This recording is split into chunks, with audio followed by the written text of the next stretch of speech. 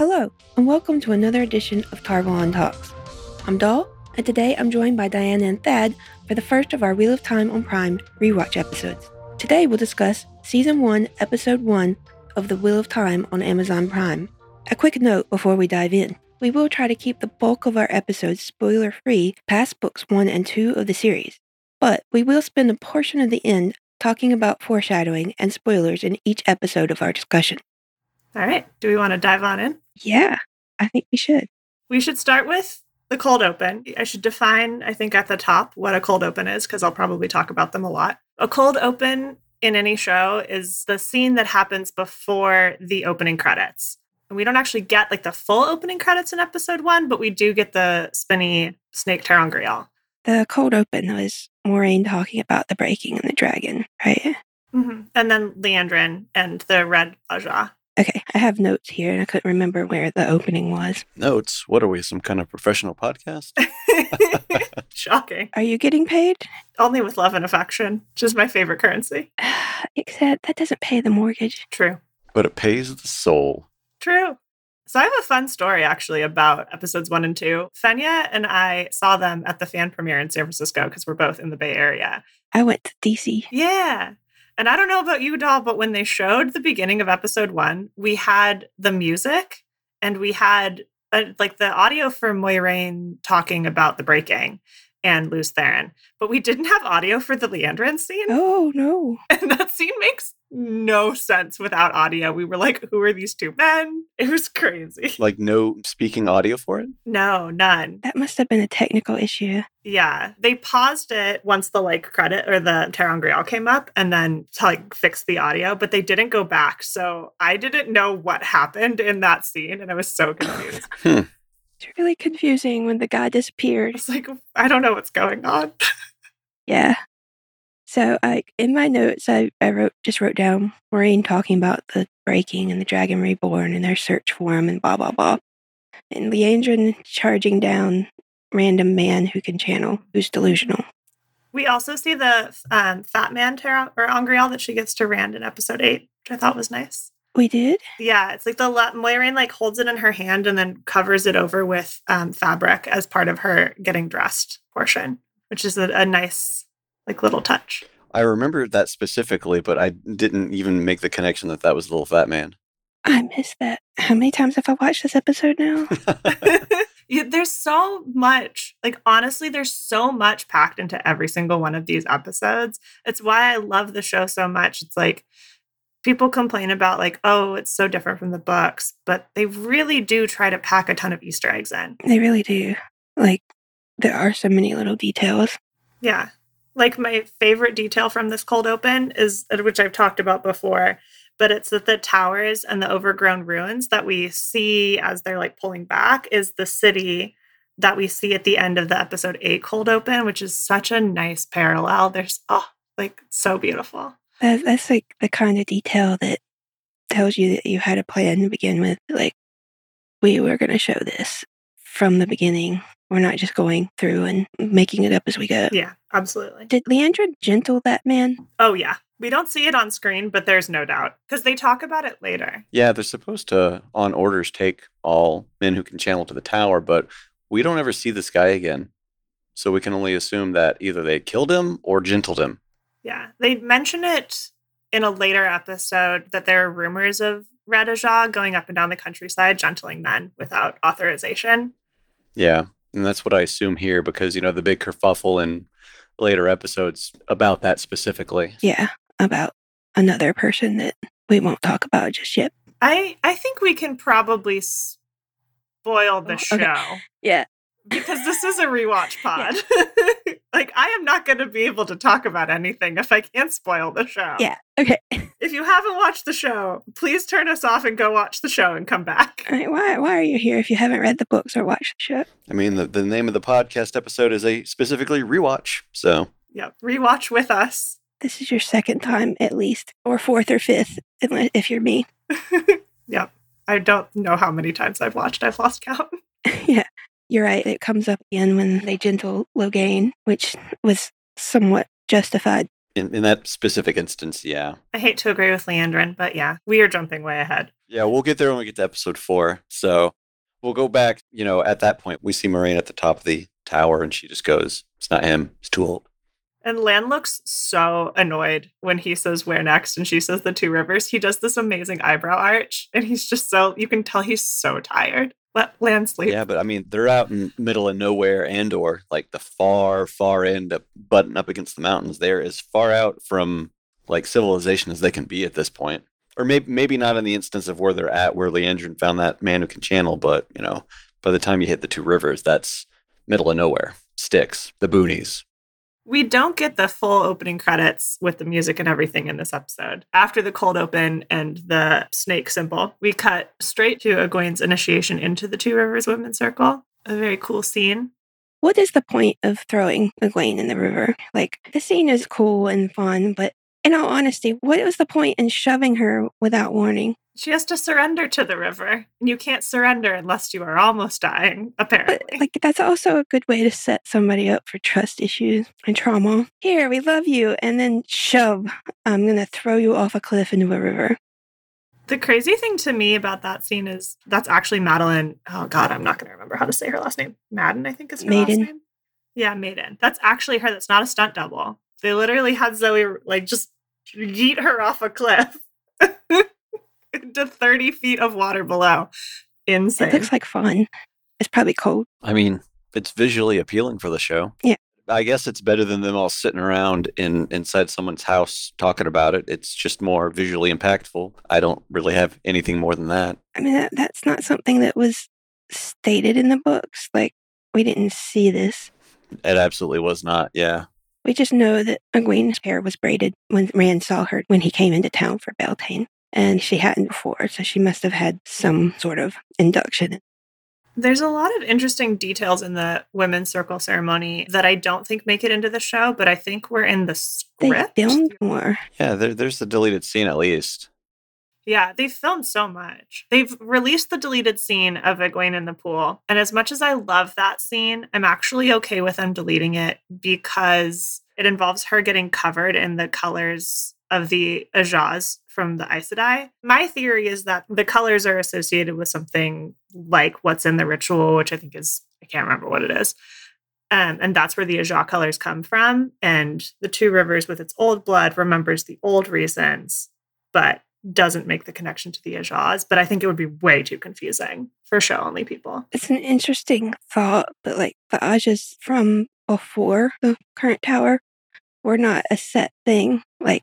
Ajahs were working groups, so they were groups of Aes Sedai that get together for a project, and they may be temporary. They weren't associated with a specific trait or something you join, like a fraternal society. They were just working groups. And it wasn't until after the breaking when they formed this sorority, basically, and created the mini groups, like their Hogwarts houses, I guess. Essentially. I feel like in the show logic that there must be a connection between the colors and how the Ajahs got those colors. Yeah, it makes sense from a visual theory perspective. Yeah, but I don't mind that they cut it, as much as I love that scene. She also gets other women's hair braided into her hair so that she's never alone, which I don't think they actually reference in the show, but it's in the script. It feels like something that would actually exist in the real world. Not that I've ever heard of it, but it seems very likely that it comes from some sort of folk tradition somewhere in the world. Because it is humans have this way of wanting that physical manifestation of their relationships, and having a piece of somebody's hair braided into your hair is a very visceral connection. I think that's really cool. It also translates very well to a visual medium. And then we cut from Egwene leaving the river to Rand and Tam walking down the mountain. And my only note here is in all caps, Rand's fuzzy sweater, because I love his sweater. I really like that sweater too. Oh, he looks so cozy. I want that sweater. Oh, I want it. I don't wear sweaters. I'm allergic to wool and I get really hot. But you still want that sweater, huh? Yeah, there's really nothing about that sweater that I would actually want, but it looks really good on Rand and it looks really cozy. So more power to him. I can't, wool is so itchy. So I see it and I'm like, that looks itchy, but also so cute. So fuzzy. Yes, very itchy. I would be very, very itchy and very, very red and possibly not breathing. So Oh, well, we don't want that. Yeah. We will skip the anaphylaxis. Thank you. Let's see. My only note was wolves. Oh. Mm-hmm. I wrote that several times. So, yeah, we hear the wolves howling. And the sweet detail of the strawberries, which will be talked about later this episode. Sweet boy Rand. Okay, so I'm just going to state up front that Rand in the books drives me bananas, but Rand in the show is the most precious baby angel, and I will defend him at all costs. So I might be obnoxious about Rand. I just love him. Yeah, I think as much as I love Robert Jordan's characters, he wasn't always the best at expressing emotions. And in the book, it often just comes off as annoying. And Yasha does a really good interpretation of those emotions and just making him that sweet, awkward young man who's connected with his emotions, but also strong and masculine at the same time. Like, he does a very good job of portraying all of that. He's great. This whole cast is great. I love I really do love the cast. Tam, played by the same actor who plays Roose Bolton in Game of Thrones. So that's a hard shift for people who are Game of Thrones fans. I am not. And so I don't have the Bolton association with him. I just see Tam. I've only seen the first season of Game of Thrones, so I don't even know if he was in that. But I think he does a great job with Tam. I really liked him as Tam. Yeah, he's so good. Oh, he has the sweet, comforting, like, I want him to give me a hug and tell me everything's going to be okay. I want him to be my dad. And then we move on from Tam and Rand to the inside of the Wine Spring Inn, and the Copland and the Congar ladies are just having the best time. They are all sloshed. They are all laughing. They're definitely Coplands and Congars. Yeah, absolutely. And it's like so many drunk ladies. It's amazing. Yeah. My only note from the Wine Spring before Maureen's entrance was Matt's gambling, but he's really bad at it. So he does not have his luck yet. I have thoughts, and they aren't spoiler-free. Yeah, fair. I have Matt's luck in my spoiler notes as well. All right, and then Maureen comes in, and everybody's like, ooh, So dramatic. Her and Lan. So there's an incredible post that I read online that talks about how Lan and Moiraine must have planned this and done the timing, because Lan does not look back before he says, and this is Moiraine, and then she walks in. So I have this hilarious, like, mental image of Moiraine being like, all right, Lan, count to 5. And then say, and this is Moiraine, and then I will walk in. Because, like, it's so perfectly choreographed. So dramatic. This is a complete tangent. That reminds me, if you've ever watched Rent, when Tom Collins introduces Angel after they've been talking for like 15 minutes, the Angel just sitting in the hallway waiting for him to introduce her. Anytime now. Anytime. I'm not entering until I can make my entrance. So yeah, that's how I imagined it went down between those two. Yep. Although, with the bond, they probably could have felt it out too. Yeah, and there's a lot of unspoken conversation between the two of them. Like, we see it in the cold open, we see it here, we'll see it elsewhere, of them like just having great, basically like one-way conversations. Then they like react to what the other is feeling. Or just one word, like in the bathtub. It could be warmer. It could be warmer. So when Lan enters, it cuts immediately to Nynaeve, and she's the first one who looks over. And she's the one who challenges him with her hand on the dagger, which I was like, oh, Nynaeve and Lan, first ones interacting. And there's also a lot of like foreshadowing that Egwene is the main character in the first episode, especially because when Moiraine enters, the first person she looks at is Egwene. Well, not only that, but she's the first Two Rivers person we see right before Nynaeve yeets her off the cliff. I think she was set up to be a little bit of a red herring, but I think it's also foreshadowing for the future that we can talk about later. Yeah, I think it's also because Rafe Judkins is a pretty open and unapologetic Egwene That fanboy. would explain a lot, right? Yeah, I'm an Egwene fangirl. I am fine with it. A lot of people love Egwene, and, even Egwene thinks she's the main character. True. Egwene, yeah. A lot of people hate Egwene, though. She's very divisive. Egwene grew on me. I didn't hate her. I was annoyed by her. She is a little bit of a diva. Yeah, diva. She's a pick-me girl. She's like the girls in class who always raise their hand and go, pick me, pick me. That's exactly her. And I was that way when I was 14. And I think Egwene's 14 in the books. And I think I started reading these books when I was 15. So I was like right there, which I think is why I love her so much. Their ages have changed a lot. Like when they originally published, I think she was 16 and the boys were 18.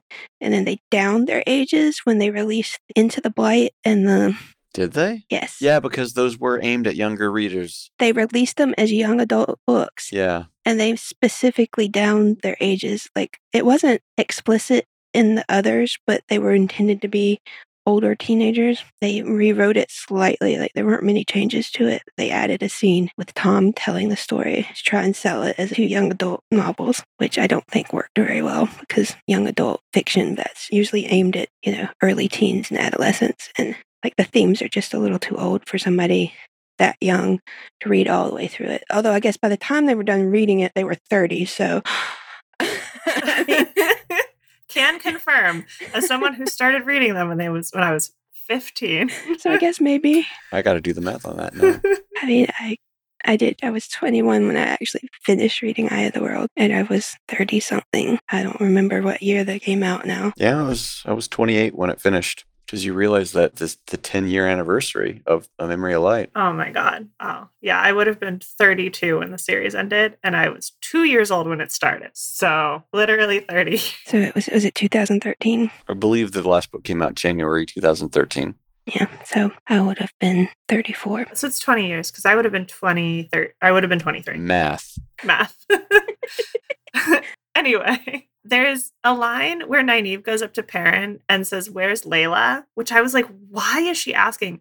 Once we know that Nynaeve is convinced that Perrin is pining over Egwene, that line makes so much more sense. Because it's when Rand and Perrin are having a conversation about Egwene. But before I was like, who's Layla? Like, there's a lot of like shoehorning of Layla in the first 4 episodes, especially. Oh, yeah. I feel like Gretchen Wieners just being like, stop trying to make Layla happen. These are my notes on episode 1. These are my notes on Layla. For people who can't see, that's 1/10 of the page. Like, I wrote a lot of thoughts about Layla. Let's dive into Layla. We gotta talk about the Layla. I don't know. I do not understand where they're going with this. It's a complete unknown entity. She is not in the books. She doesn't exist in the books. No, she's mentioned in the books once. I mean, she's mentioned one time. Her name is mentioned, but her name is mentioned one time when Perrin goes back to the 2 rivers, and they mention her, and he goes, maybe in a different lifetime, and that's probably where they plucked that thread from. Oh no, that's 100%. That is explicitly where they got it. Rafe has said that. Yeah, Rafe has confirmed. Yeah. that. Oh, okay. But that's the only thing in the book. So, like, everything about her is completely made up, and I don't get it. You don't get it in what capacity? Like, I mean, I understand why they did it, because it's to drive his character in a very not great way. Yeah, that's what I meant. Like, I get why they needed a catalyst there.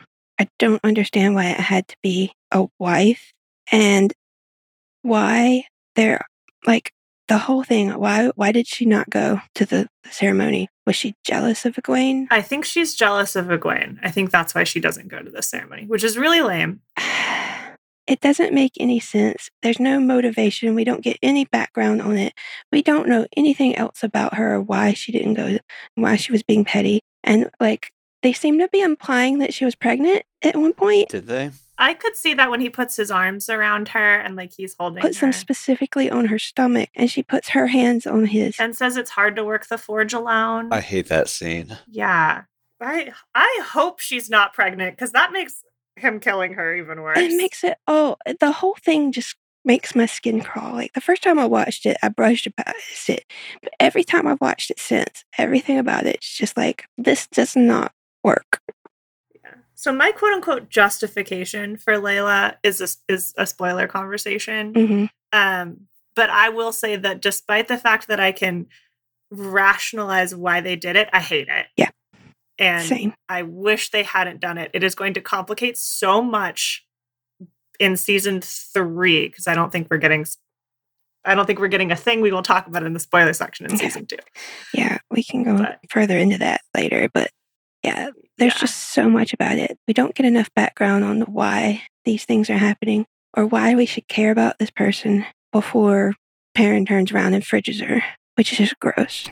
It was so incredibly poorly handled, in my opinion. And I think a lot of people agree with that too. Like, it was just, I just don't have anything good to say about it. Like, Me either. the best thing I can say is it was meant to drive his character more devotion forward, but there's so many other ways they could have done it better. But it is so lazy. Yeah. Like, they could have even made her his sister and done the exact same thing. And had there been not, like, we would have cared more because she would have been an Abara by blood, and we care about the Abara family as book readers. And, like, or it could have been his mom. It could have been any other, like, woman in his life, or even person in his life, really. Like, it could have been Mistress Luhan. It could have been Master Luhan. I think Master Luhan would have been a bad idea, but that's another discussion. We actually had that. Did we already do that discussion? We had that conversation with Finya in the last episode. Okay, I don't think I've listened to that episode yet. We didn't go all the way into it, but that was on my mind when I was watching. And I still think it would not have been as hard as you think. But just to use that cheap dead wife trope, it was lazy. And if there's one major criticism I have of the series, that's it. Yeah, I agree with that. Even as book readers, we don't care about her. And, like, if show watchers are like, who is this random person who Perrin killed? That sucks for him. They're show watchers. They'll read the books at some point. They'll get it. But, like, it has to hit right for book readers because it's episode 1. We honestly are the ones who are going to be, like, really diving into this first in the premiere. And you shouldn't have your book readers be like, I don't care about this person who was killed. It has a lot of bad implications without having many good ones. The fridging the wife thing is a trope for a reason because it's a visceral reaction. You immediately know the relationship. You know why you should care about this person. And when it happens, you're just like, gut punch. But that's where it ends because they haven't established this character. And I just don't see how they're going to create any characterization of this character now that she's already dead that's going to make us care. They could have gone for a less cheap punch and it could have been anybody else that Perrin was close to. And we wouldn't have even had to have met them. Just somebody he kills by accident during this fight. And we watch him be tormented. Like, it would be tormenting just to know that you accidentally killed somebody when you're trying to defend them, period. But then we could slowly learn why it's eating him up and that this person was somebody important in his life. And it could have developed past the end of the season as a more compelling storyline. But instead, we went for the cheap dead wife. All right. So I had a lot of thoughts. I 100% agree with all of those thoughts. Everybody has a thought about that whole section of this episode. So, yep. But luckily, we can transition from a relationship we don't care about to a relationship I at least care about a lot in the show, which is Rand and Egwene. I have never shipped Rand and Egwene in the books. My ship for Egwene in the first couple of books is actually Perrin. So when they hinted at that ship in this episode and then, like, the rest of the season, I was like, okay, giving me a little bit. I appreciate it. But oh my God, do I root for them so much in the show. Like, and I know what's happening, what's going to come for them. And it makes me so sad, but I'm rooting for them so much in season 1. And they do a really good job of that. And especially in the, like, scene where they're doing the dishes together and he gives her the little strawberry out of his pocket. And she's like, that was in your pocket. Why are you giving this to me? They're so cute. Yeah, they did make a better case for that relationship than the books did. Because again, Robert Jordan's not the best at establishing relationships. Yeah, it wasn't in the books. It was just literally like, we're meant for each other. We're just going to be together. And they didn't really give more thought to it than that. I can almost see that because, like, when you're in that small of a town and your trajectory for your life is not expected to go past the little village you grew up in, those childhood relationships are probably the only thing you ever know. So it's like, all right, this is the girl I've been close to my whole life. It's the girl I'm going to marry, and that's it. There wasn't anything compelling for it in the books because it's just a throwaway. Am I just remembering this from the books, or did we hear this in this season at all? Some of the people in the village talked about getting Tam a wife because, you know, he lives on his own with Rand. I don't remember. I don't think they talk about that in the show. If it happened in the show, it would have been when Rand and Tam were talking to Egwene's mother, Meryn. Yeah, I don't know, though. I don't remember specifically. I'm probably just remembering that from the books. I know that I remember hearing or reading that somewhere, but I'm just drawing a blank right now. It's definitely in the books. They're constantly trying to get Tam a wife in the beginning of the books, but I don't think they bring it up in the show. The only note that I have about Meryn is basically that Meryn is like, Egwene, Rand, why don't you guys be alone together? And I was like, good for you, Mom, letting your daughter get some. Appreciate Get a couple that. of eye pumps out of that. Why don't you go wash the dishes with them? Pump, pump. Yep, exactly. Like, well, she's grown now. She's ready to get married. And I guess she hadn't talked to her about being a wisdom yet. I know a lot of people had issues with the fact that Rand and Egwene had sex before marriage. I didn't have issues with that. They're 20 years old. Let the kids boink. It's fine. That's a ridiculously prudish attitude. Because they were like, it's not traditional to the two rivers, blah, blah, blah. Like, it's a change that they made from the book. There's just some people who, like, every change they make from the books, they're going to scream about. But I've seen particular, like... But is it, like, we don't know that it's not? Like, that's not something that's brought up. They're not Christians, so it's not like there would have been some big stricture against them having relationships. I think people are projecting that. I think it's because at one point... Oh, we have to talk about this in the spoiler section. It has to do with a thing that Nynaeve says to Rand at one point in, like, book 7. Okay, we'll talk about it later. Yeah, we'll talk We about might need to speed it up a little bit because we've talked about, like, the first 10 minutes of the first episode. I'm sorry, I spent 20 minutes ranting about Layla. No, it's all good. Okay, Trolloc attack. Let's jump forward to the Trolloc attack. Trolloc attack was great. I loved the way they handled it. They look good. It was like a mix of practical and CG from what I saw. More practical than CG, but, you know, when they're swarming and everything, you kind of need more CG for that. One of the behind-the-scenes things is about how they did it, and those are people running on stilts. The Trollocs themselves are practical effects and makeup. They use CG to just take 20 and turn them into 100. Yeah, they look so good. They're so scary, too. The segue into the Trolloc attack, it's just that moment, because Beltane's going on, and it's happy, and everything's great, and then all of a sudden, a point of a spear or sword comes through this kid's chest, and then the barrage happens. Yeah, I'm never ready for it. I'm always just like, oh yeah, Beltane, what a great time, do. And Egwene's like, I forget his name now, like Tom, Sam, Bill, whatever his name was. I can't remember what his name is. And she's like, what's going on? Yeah. Oh, yeah. My favorite part of the Trolloc attack is the Trolloc screaming at Nynaeve and Egwene, and Nynaeve screaming back. She's so fierce. I freaking loved it when we see Days Conquer come out with a pitchfork and it just starts screaming, and then most of the women's circle just starts going down on one of the Trollocs, and it's just ridiculous. I love it. I love that. When Nynaeve screamed at the Trolloc, the theater at the DC showing just erupted. Yeah, the SF theater did too. It was so good. The channeling, I thought I like it more every time I see it. Yeah. The first time I saw it, I thought it looked a little hokey. I don't know if I've just gotten used to it or if like watching it on like just my TV screen versus like a giant screen. It looks better now. I like it a lot. I love when she brings down the inn, even though like poor Winespring Inn, but it's so cool. Wrote down bye-bye Winespring. Yep. Bye-bye. Yep. And then we skipped my least favorite chapter in book 1. Yay! So my only question is, you know, after the Trolloc raid comes through, destroys basically the entire town. You're seeing the aftermath of it, and everybody's getting patched up. And they realize that, hey, the Trollocs are coming for you. So as long as you're here, whatever, you know, we got to get out because everybody else is screwed. And then we see a ton of them pouring over the top of the mountain to come down. The kids in Moraine run off. And it's just like, so did those Trollocs come through the two rivers again and just re-raise it? Or... No, they follow him to Terran Ferry. Yeah. I think they like go out the village kind of like in the direction of the Trollocs to kind of like go to them and then lead them That away. would make the most sense. Because the first time that happened, I was just like, did they just leave the rest of the two rivers to... I mean, we know that that's not the case, but... It was, in the books, it was explicit that you have to get out of here. Those Trollocs will come back here.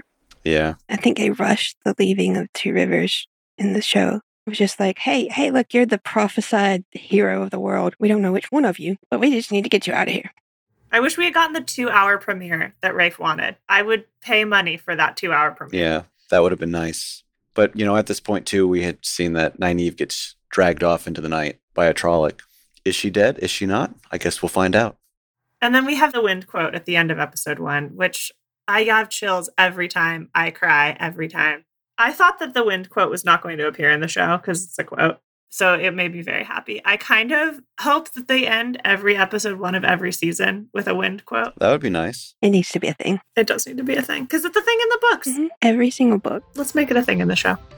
So now we're going to talk about foreshadowing in episode 1. This section is going to contain so many spoilers for the rest of the Wheel of Time book series. If you haven't finished the series, it's been fun.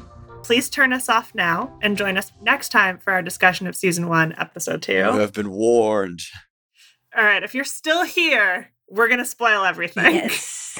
All right, so my very first one is from the cold open, and I have to talk about this because it kind of bugs me. What is Maureen's motivation for thinking that these kids are TarValon? She says there's rumors there's 5 TarValon in the 2 rivers. What have they done? What in the lives that they have established? And I don't mean to be so aggressive with this, but it bugs me. No, it's fine. Nothing about the life they have established would make rumors of them being TarValon. Matt doesn't have any luck. Perrin and Rand have done nothing. Egwene is just another candidate for being a wisdom. As far as you can tell, there's nothing that's necessarily pulling people here. In New Spring, we learn that Moraine comes to the 2 rivers because she heard a rumor of a soldier who took a child home that wasn't on her registry. She has a list of names of kids that were born on that day in that spot. She knows there's one that's in the 2 rivers. She doesn't know who it is because he didn't sign up for the registry, but she knows, and this is like just another name on the list she's checking off. And when she gets there, she notices the way the pattern moves around the boys. But there were no rumors about these kids. There's no reason for there to be rumors around these kids. Why is that the first line she says in the whole series? Okay, so I'm done with my rant. Honestly, it's something I'd never thought about before, but that's a great point, especially because she then brings up later, like, oh, Nynaeve, you weren't born here, you were brought here. Like, if she was like, I know that a man adopted a baby and brought it to the 2 rivers, but she doesn't know the gender of the baby, like, it would make a lot more sense although then she would easily be able to be like, not Egwene, not Matt, not Perrin, because at least Egwene and Matt are very clearly not adopted. Does it go back to that whole unreliable narrator shtick? Yeah, it could be. Like, this just changes Maureen's whole story. And, like, I understand there's going to be changes, but it's a change that doesn't make any sense. I mean, obviously, like, Tam is the only one that left the 2 rivers, but we don't know that much about the men in the 2 rivers to know that Master Alvier didn't leave and come back, and then Egwene was not born to her mother or Perrin. But Matt is clearly his mom and dad's kid. I could even argue there, like, the reason that they're so abusive to him could be because he's not really their kid, and they are abusive. Yeah, they're abusive to all the kids, though. Yeah, but that could be like, you brought some other woman's child home, and I hate you for it, and that's why I drink. Like, there's reasons that any of them could have been adopted. I think if we had gotten a 2-hour premiere, trying to get all of that in would make a lot of sense. But to be like, hi, here's our 5 main characters, and they're all adopted, would be like a lot. I do think it's like a little cleaner to be like they're all TarValon. You don't have to show all of that because we don't know it. Like, we don't need to know all of that information. It's not until we learn that Rand is the one that's adopted. Like, they don't have to be adopted. And we're just trying to find the one that is. And as far as we know, until episode 7, Rand is not adopted either. His mother died when he was young and was his mother. It's not until we learn what Tam revealed on Beltane when he was delirious that we learned that Rand was not born there and was adopted and was actually born on the Blood Snow. We still could have had that same reveal without this need for rumors. It doesn't make any sense. So, like, that's just a rant, and I didn't want to get into it in the main part because it does go into details that you don't know if you haven't read New Spring. Yeah, and I think it is fair to not spoil New Spring for people. A thing that I did like, and something that was confirmed by Rafe and Sarah Nakamura, who is the book consultant for the show, who is adorable and has the most adorable dogs. You should go follow her on Instagram. So Rafe mentions the river being a reference to Saidar surrendering, and then we hear the river again with Egwene learning to channel. But it's also an Easter egg for how Nynaeve will break her block later, because she breaks it by surrendering in a river. And I was just like mind blown. So I didn't even think about that, but that is exactly how she breaks it. How did she survive being yeeted off of the cliff? She channeled. She got so pissed that she was in the cold water that she channeled. She just got so angry. Honestly, same. I would be pissed too. I love a lot of the Matt foreshadowing that's in episode 1. So, like, I actually like that he has bad luck with dice now, and that's shown now, so that when he has good luck later, it'll be like a clear turnaround for his character. Yeah. He's also the first character to interact with Pat and Fane, which I really like. Like, he goes up immediately. I'm not sure I'm wowed about him being a thief, but I get that they're making him, like, poor, and that's... I think it then, like, sets up the dagger taking later. He takes shiny things so that he can sell them later for his family. Yeah, and there's a difference between taking a dagger from a ruin that nobody owns and literally picking somebody's pocket, but yeah. Yeah, well, he's the rogue character. So. I think this will kind of benefit him in the long run when he gets his turnaround. Yeah. Also, the women fighting the Trollocs is totally foreshadowing for the attack on Two Rivers. Yes, 100%. That part in particular. Oh my God, I was so excited. We won't see that until season 3, but I cannot wait for Dice Congar and the other fierce ladies to come back. I can't wait to see her, because I hope they make her the wisdom in the show for the Two Rivers, because once Nynaeve leaves, Days becomes it, basically. That would be amazing. Is it Days or Daisy? I've always said Days. I've always said Days. It might be Daisy. I don't know. I always said Daisy. It could be Daisy. I always thought it was Daisy. Just spelled like a millennial. I feel stabbed. Sorry. I was not prepared for that millennial slander. It's not your fault your parents gave you your name. My name was perfectly normal. Thank you very much.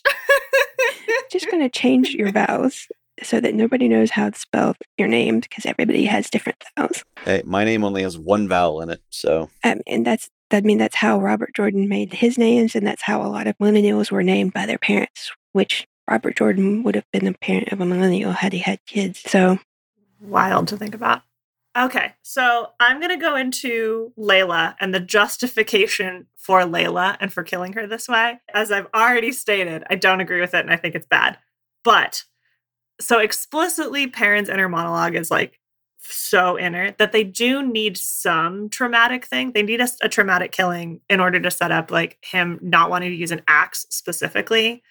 And they also have the like tools versus weapons conversation from Layla later. That Matt references in episode 2. So they're definitely trying to build this, like, Perrin doesn't want to cause violence and he thinks he's a violent person. And here's an explicit reason why he thinks he's a violent person. All that being said, I think it was a shitty way to do it, as we've already talked about at length. But that is, like, the foreshadowing rationale, theoretically. But I still hate it. I think it's shit. Yeah, all of that could have been done with Master Luhan. Or Mistress Luhan even. Or an Abara sibling. Or his mom. Anybody else. An older sibling.